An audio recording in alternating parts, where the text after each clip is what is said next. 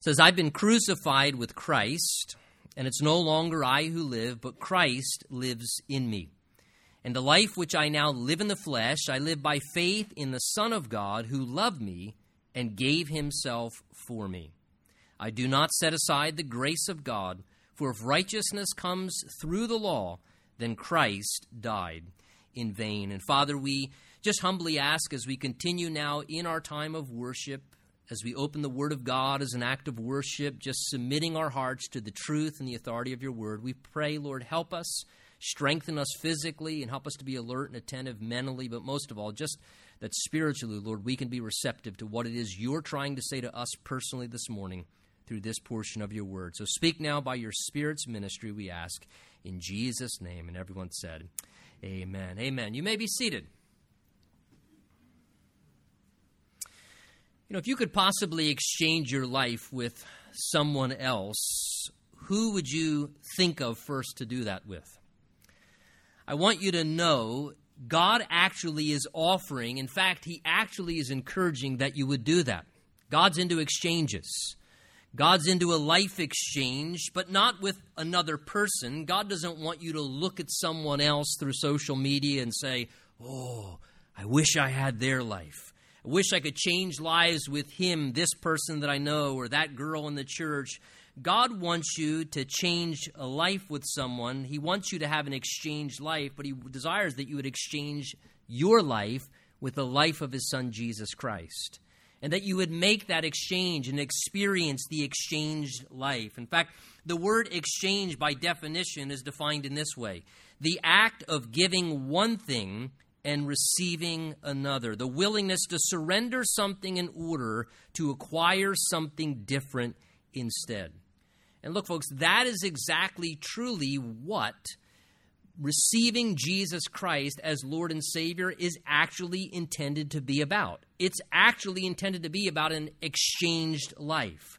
The exchange of my old life that has a sinful nature, we might say my natural life, that Adamic nature that came from Adam, that sinful nature, exchanging that for the new life that is available through the Lord Jesus Christ and his resurrection. It's an act of exercising our faith in a decision to, at some point in our life, give up our own self-governed, sin-indulging life and to seek to exchange that in order to receive from Jesus forgiveness of sin and the power of the Holy Spirit to live differently and the righteousness of Christ so that our standing before God is righteous rather than in a wretched condition of our sinfulness, so that we're acceptable for heaven, to receive the free gift of eternal life and all the other wonderful blessings that come through receiving our Lord Jesus Christ, that we would willingly surrender our self-governed life, and that's what our life is by nature.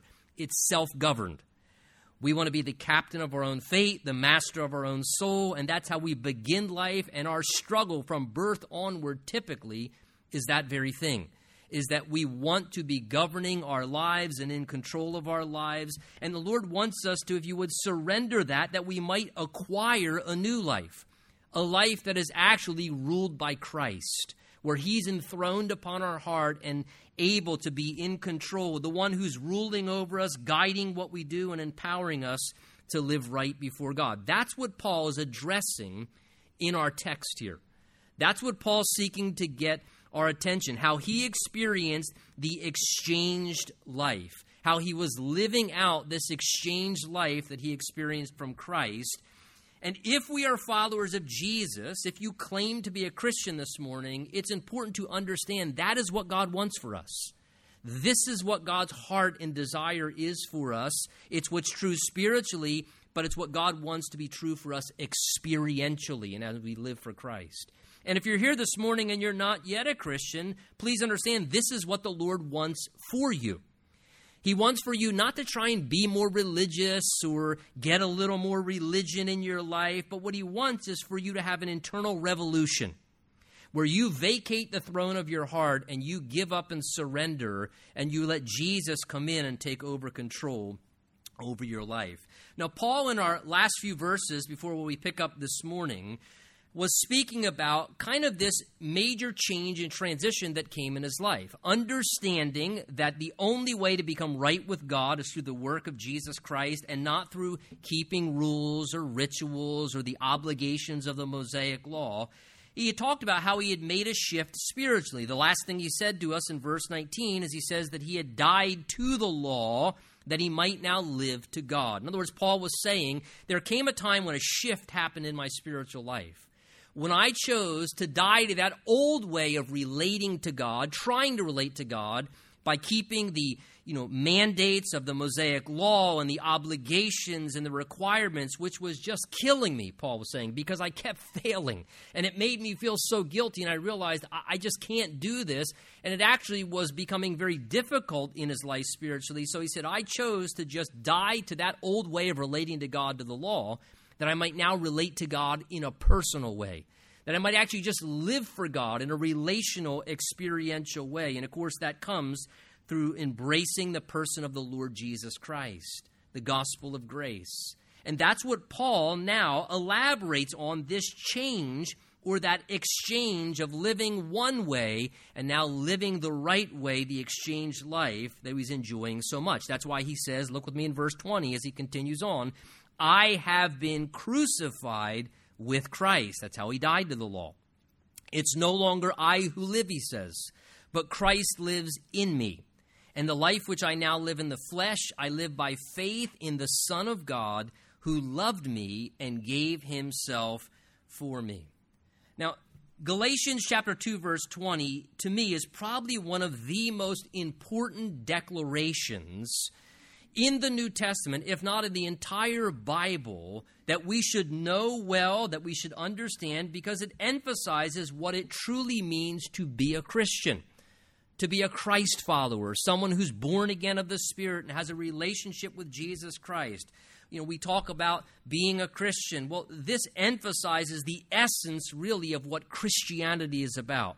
To know Jesus Christ in a personal, relational way where your life is united together with him in relationship and you are experiencing, as we said, this exchanged life. This life whereby you have given up your old life and died to that in order to receive the new life in the Spirit through the resurrected Lord Jesus Christ living within you and helping you to enjoy that. So it begins with, notice in verse 20 there in our text, it begins with understanding the intended end of our former life, of our old and past life. He says, first of all, in verse 20, I have been crucified with Christ. Notice, crucified with Christ. What Paul is alluding to here is his total connection now with Jesus Christ in everything.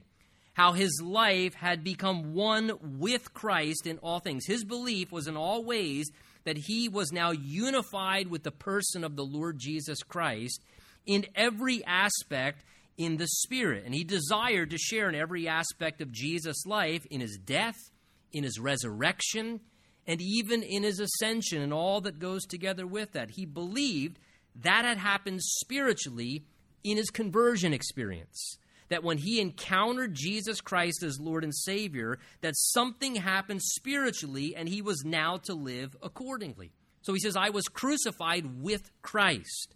Now, when we think about Christ's crucifixion, Jesus, when he was crucified, was embracing what? The punishment that we deserved for our sin. Right? The Bible teaches us Christ died for our sins. So Jesus was dying for our sins, taking the punishment for us that we deserve, but also as our human representative, because Jesus was both God and man, God living in flesh on behalf of mankind as the mediator between God and mankind. Jesus also, as our human representative, was also dying to sin as well. He wasn't just dying for sin and the punishment we deserve. He also was dying to sin in the sense of its power to rule over humanity, its ability to enslave mankind. He was seeking to break that power. Romans 6 says, for the death that he died to sin once for all. So Paul here now speaking how a Christian's life is fully identified with Jesus and all he did for us.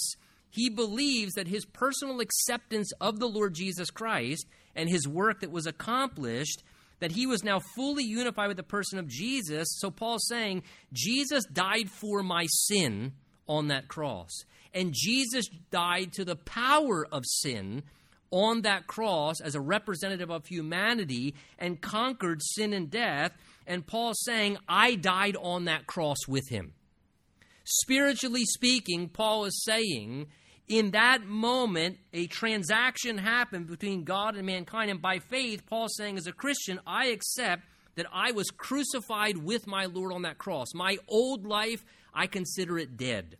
I consider it put to death. My old life of sinfulness was put to death with Jesus. And he says, so that it won't exist anymore. I don't want it to exist anymore, he's saying.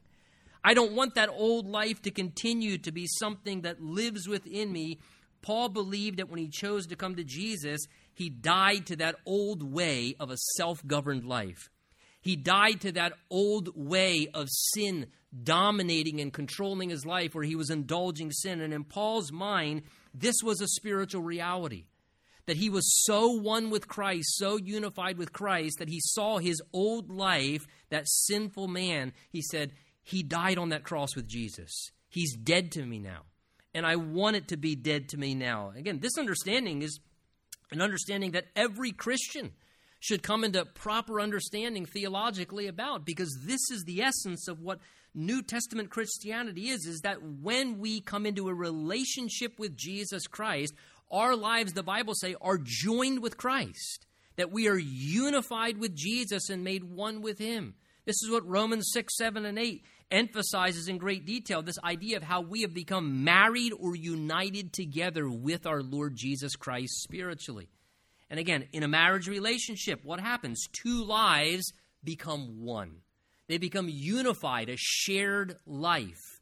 And it's the end of the former way of life, right? And the beginning of a brand new life. And that's the idea. You know, when a woman chooses to marry a man, well, my wife married me. She, in a sense, put an end to her old way of life. She put an end to her old identity. She went from Lackey to Montemuro, much more difficult to spell. And a better name, too. Lackey means slave. With me, it's princess. I mean, it's way better to be a Montemuro.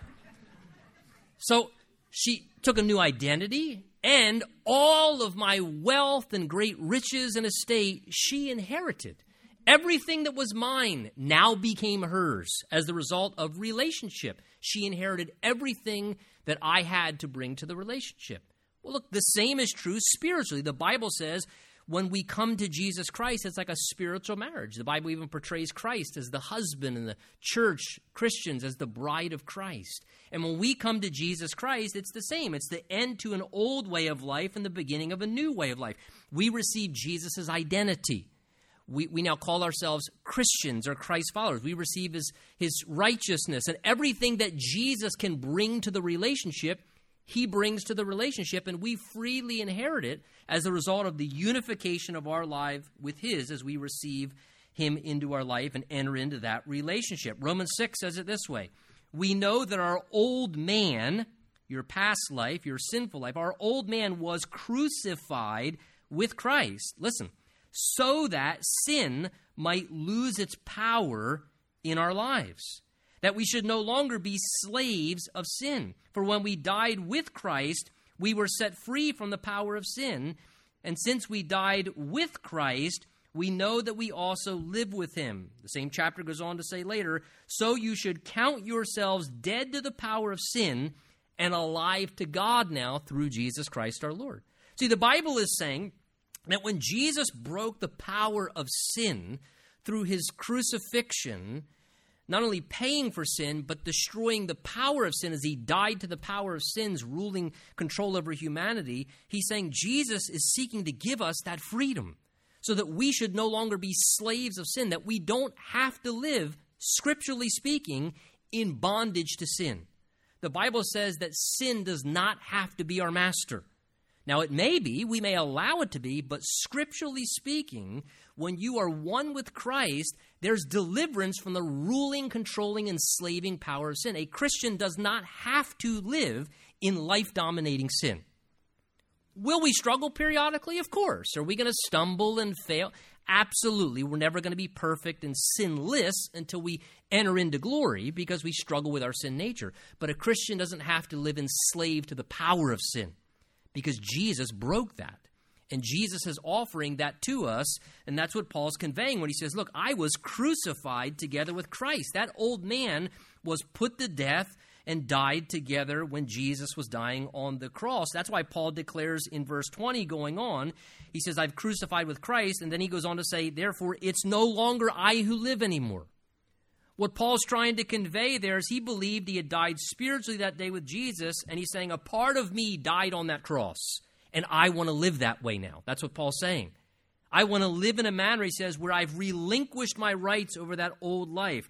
Life, he says, is no longer about how I want to live. It's no longer I who live for me. He says, that's what it means to me to be a follower of Christ. My old life, he says, where I chose and I, ruled over myself. He said, I decided to give up that old way of life. I don't want to rule my life anymore.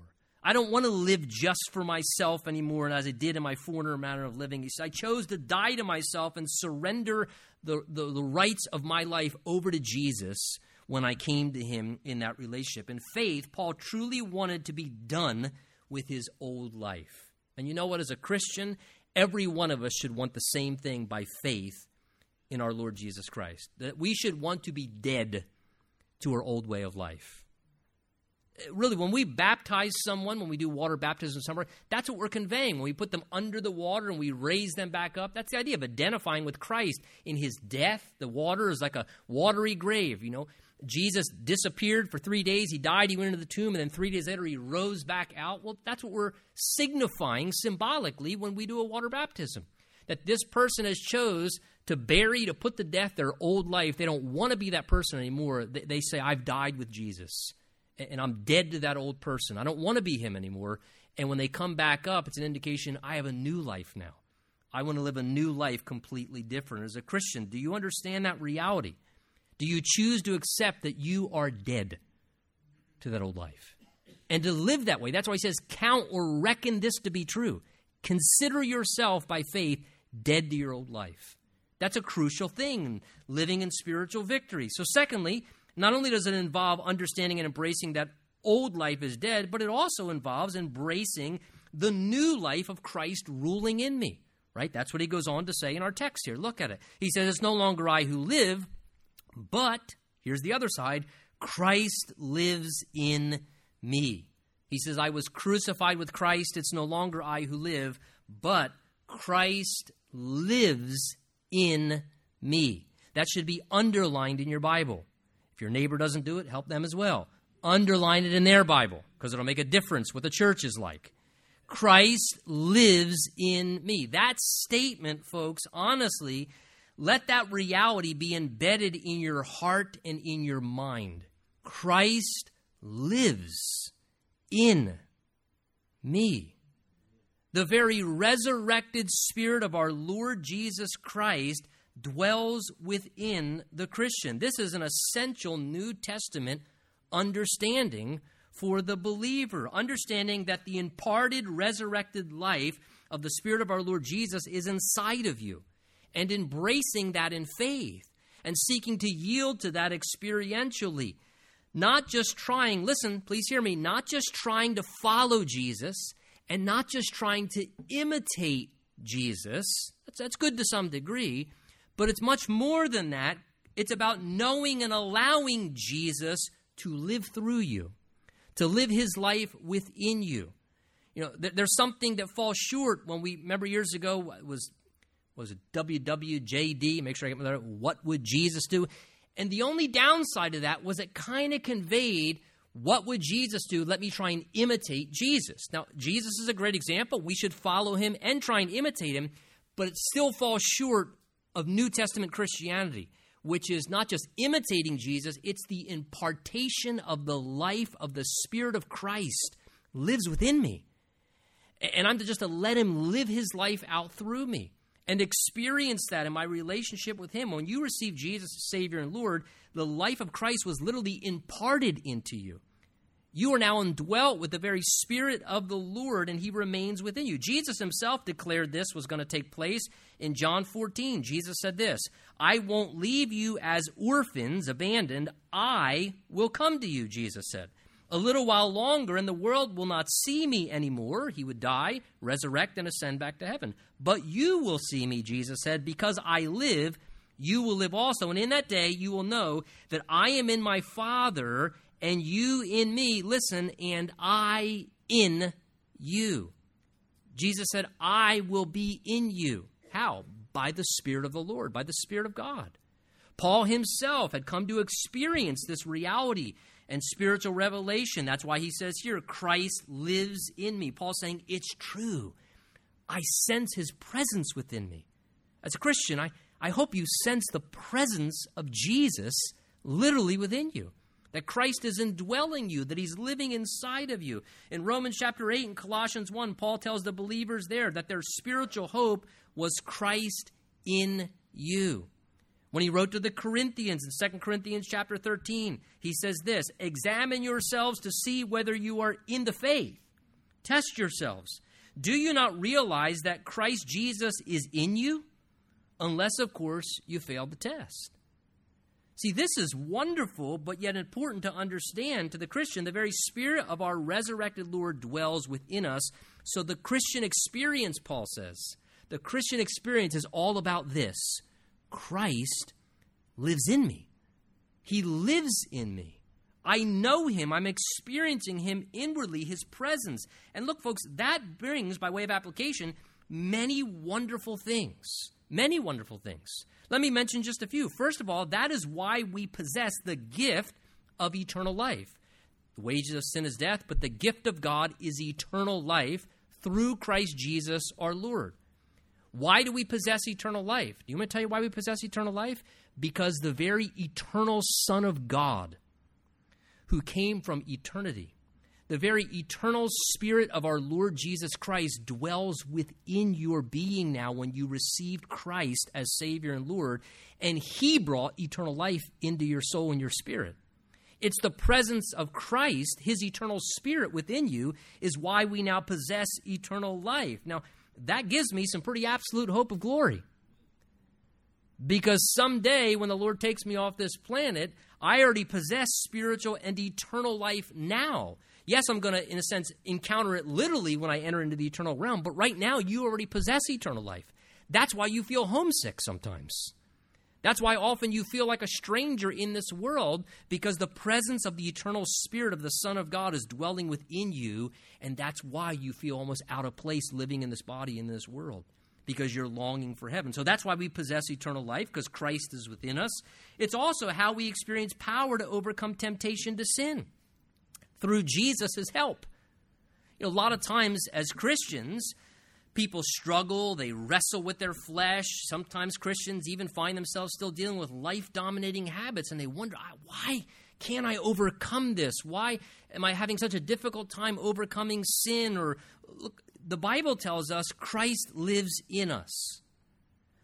Jesus, the Bible says, was tempted in all points as we are when he was a man, but yet he never sinned. That is, he overcame in his humanity all temptation to sin, every single kind, and he victoriously conquered every temptation of sin. Do you know what that tells me? That tells me I can't conquer sin on my own. I know that very clearly. So how do I do it? Do I try to conquer sin a little harder? No, I realize the only way I'm going to conquer sin is if Jesus, who knows how to conquer sin, from within me enables me, empowers me, and I let him help me to overcome sin. Jesus said, if the Son sets you free, then you'll be free indeed. Oh, why can't I conquer the sin? Because you're trying to conquer it. In the flesh, you can't conquer sin. But the Christ indwelling Spirit of our Lord living within you, he says to your heart, you can't conquer that. But from within you, I can do exceedingly abundantly above and beyond what you ask or think through my power working in you, because I've already conquered every form of sin. And if you yield to me and let me help you, I can overcome that within you. And it's a vast difference, but yet very important to understand that's why Christ dwelling within gives us power to overcome sin. It's also how we just simply live godly and become Christ-like. Not by trying to be more Christ-like or trying to be more godly, again, by sheer imitation. It's dying to self constantly and continuing to try and yield to this reality. Jesus, you live within me. Would you live out your life within me? You're a much better Christian than I am.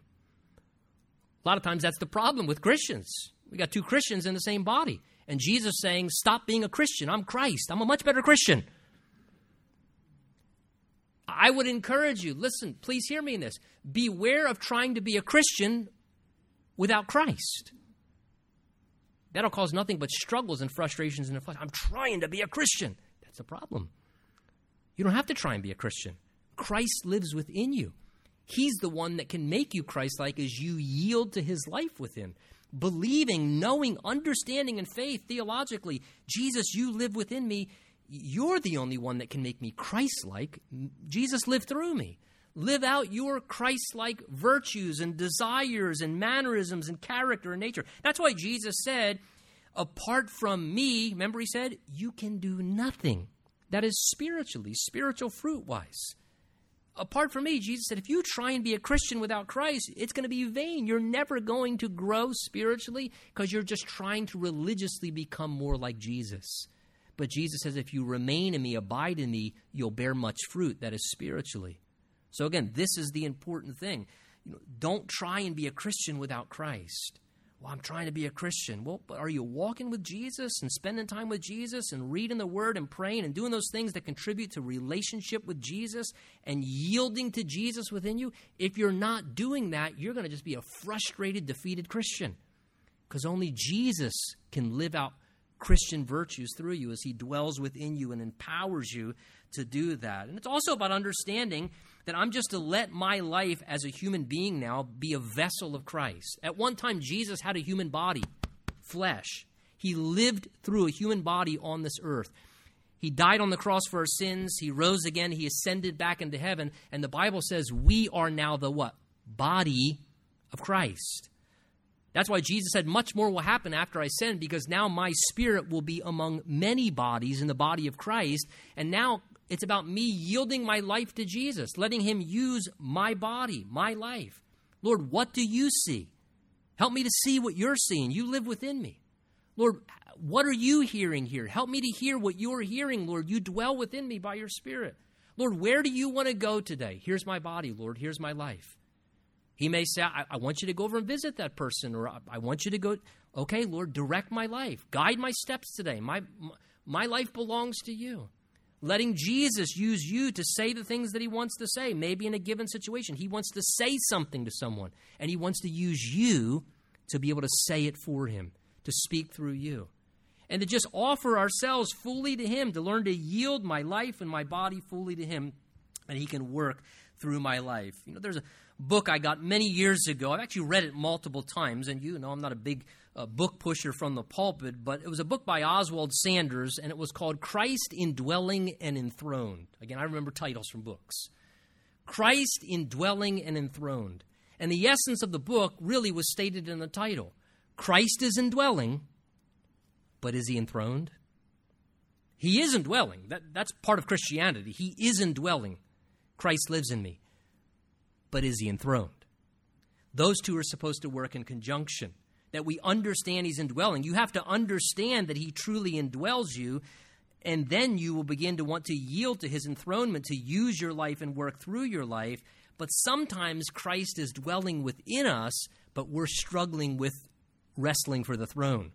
And if you're doing that this morning and you find yourself wrestling with lordship in your heart, can I encourage you? He's indwelling. He isn't going anywhere. Let him be enthroned. Surrender. Submit. Let Jesus truly have lordship and mastery over your life. Well, I know he forgave my sins, right, but is he Lord? He's living within you. If he came to live within this stinky heart, he deserves to be in charge.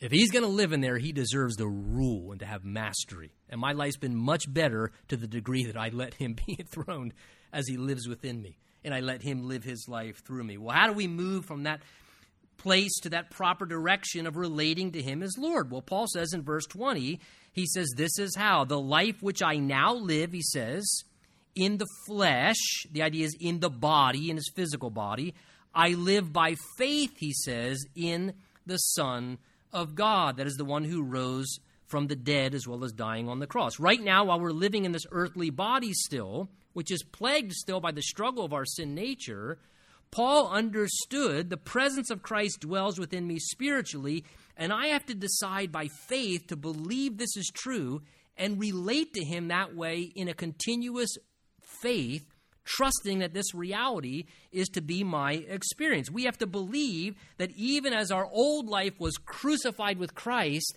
that we also now are able to receive the new life, the resurrected life of Christ, because if anyone is in Christ, he's a new creation. Old things pass away, all things become new. And he wants us as well to experience his resurrected life and the power that comes with that by faith. Again, Romans 6 says, just as Christ was raised from the dead by the glory of the Father, even so we should walk, listen, in newness of life. For if we've been united together in the likeness of his death, certainly we also shall be in the likeness of his resurrection. The two go hand in hand. We experience both. Romans 8 says, you're not in the flesh now, but in the Spirit, if indeed the Spirit of God dwells in you. And if anyone does not have the Spirit of Christ, he's not his. And if Christ is in you, the body is dead because of sin, but the Spirit is life because of righteousness. See, these are theological truths, but God wants them to be simple things that we believe with sincere faith to experience them, to truly experience them in the way that we live out our relationship with the Lord. That's why Paul would say to the Philippians when he was writing in chapter 3, he said, I want to know Jesus and the power of his resurrection. In the same way I want to be dead to that old life of who I was, he says, I also now want to know the power of my Lord's resurrection that rose him from the dead. That power lives within me through Jesus living with me. It's not my own power, but it's Jesus within me offering that strong resurrection power. But how does that come? Paul says, by faith. I live this out in my earthly body, he says, by faith. That is believing it to be true and yielding to it in action. Can I encourage you this morning? Don't overanalyze spiritual truths sometimes. Accept what the Word of God says by faith and yield to it in faith and begin to experience it in faith. Live in confidence. Look, whether it is this, whether it is experiencing the gifts of the Holy Spirit, so many times we are missing certain things in our Christian experience because we're not willing to truly believe it's true and just accept it and not overthink it. And not have to try and explain it and logically grasp it. Just believe it and yield to it. And you'll begin to see things experientially start to happen in your life. Don't try and understand, well, I just don't understand how I can overcome sin. It's been like this so long. I hear that, but you don't understand. It's been years and years. I've tried to stop. I've tried to listen. If the Son sets you free, you will be free indeed. Believe it. Experience it. Believe it, experience it. Jesus, I choose, though it doesn't make sense, choose to believe you can deliver me. I choose to believe you can set me free from this thing. I can't, but I choose to believe that you can do it. I believe it, Lord. In the same way I believe you saved me. How do you know your sins are forgiven? You believed it. How do you know you're going to heaven? You believed it. Believe every other aspect of your spiritual life. Receive from Jesus the things that he wants to do as he lives out his life for you. Well, how does that glorious spiritual privilege become so freely available? Paul says at the end of the verse, here's how it became available, this wonderful privilege of the spiritual life.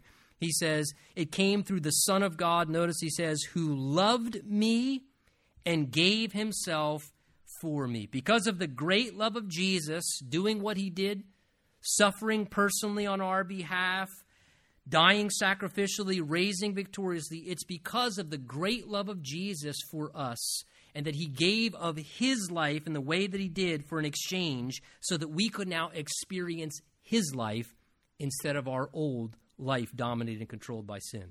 Because of his love and what he gave for us, we can now be married to him and have a brand new life. And I love the personalness, if you take in consideration verse 20, the personalness of Paul's statement here. You see all the I's and all the me's. This is very personal for Paul. To me, when I look at the end of the verse, as Paul's declaring this, he says, he loved me. He gave himself for me. Paul's saying, he did this for me. For me. He loved me like that? He gave himself for me, that I could experience that? It became very personal to Paul. And that's why it was so wonderful and why he enjoyed it to the extent that he did. And my question this morning is, has it become personal to you? Let it become personal to you. He loves you. He gave of himself for you.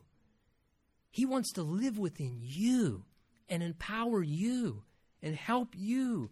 And thinking of what became available through Jesus' great love and sacrifice, that's why Paul concludes in verse 21 with this declaration to protect the wonderful grace of God. He says, that's why I do not set aside the grace of God. For if righteousness comes through the law, he says, then Christ died in vain. The term set aside there literally means to nullify as of no effect, or to diminish something as unimportant, to nullify its value. And Paul says, I will not do that with the grace of God. Again, the grace of God is his undeserved kindness and favor and blessing as a free gift. That's the grace of God. And the Bible teaches very clearly that we are all sinful people, each one of us, deserving eternal punishment and hell. We deserve nothing. But yet, nonetheless, God in his great love has done everything to provide the free gift of salvation for us through the work of his Son, Jesus Christ. And we're saved from the punishment of our sin and forgiven and given power over sin and access into heaven and the power of the Holy Spirit to have an experiential relationship with God, not a religious routine, all because God gave this to us as a free gift. Again, not by any works of righteousness that we do, religious exercises or routines that we maintain. We don't achieve it. We receive it as a free gift that God offers to us because of grace. And so wonderful and essential is grace. That's why Paul here in verse 21 is saying, I refuse to set aside the importance of God's grace. He says, I won't do that. Because he says, if righteousness, the idea is becoming right with God, if becoming right with God, he says, could come to pass through keeping the law, that is through observing rituals or any spiritual routine or list of rules or regulations, if that could come to pass, being right with God through anything like that, he says, then we are in essence conveying that Christ died in vain, that his death was meaningless, that it was unnecessary, that it didn't solve the problem, that it had a vain effect, that it didn't accomplish anything, because we're now indicating that we can add something to our life spiritually that makes us more spiritual or holy or right with God through some work, whatever that may be. And Paul's saying, I cannot and will not stand for that because Christ did not die for no reason. Paul says, I can't stand for that. He died for every reason, and it's the only reason that I can experience the grace of God, Paul's saying. So important that we remember it was essential, meaningful, and purposeful when Jesus did what he did, and his death resolved everything. It dealt with sin. His resurrection resolved everything. It's the only reason we can experience what we do now spiritually, and we never want to lose gratitude for that. And we never want to let works-based salvation or legalism come in, because those things diminish the value of what Jesus did. It makes it vain or unnecessary. And the only reason we can experience God's grace is because of what Jesus did. Jesus' work was not needless. It was absolutely necessary. Absolutely necessary. And today we should seek to celebrate what our Lord Jesus offers because we need it. We need it for ourselves, so that we can, like Paul, say, for me to live, it's going to be Christ. And then to die, gain. Let's stand together. Let's pray.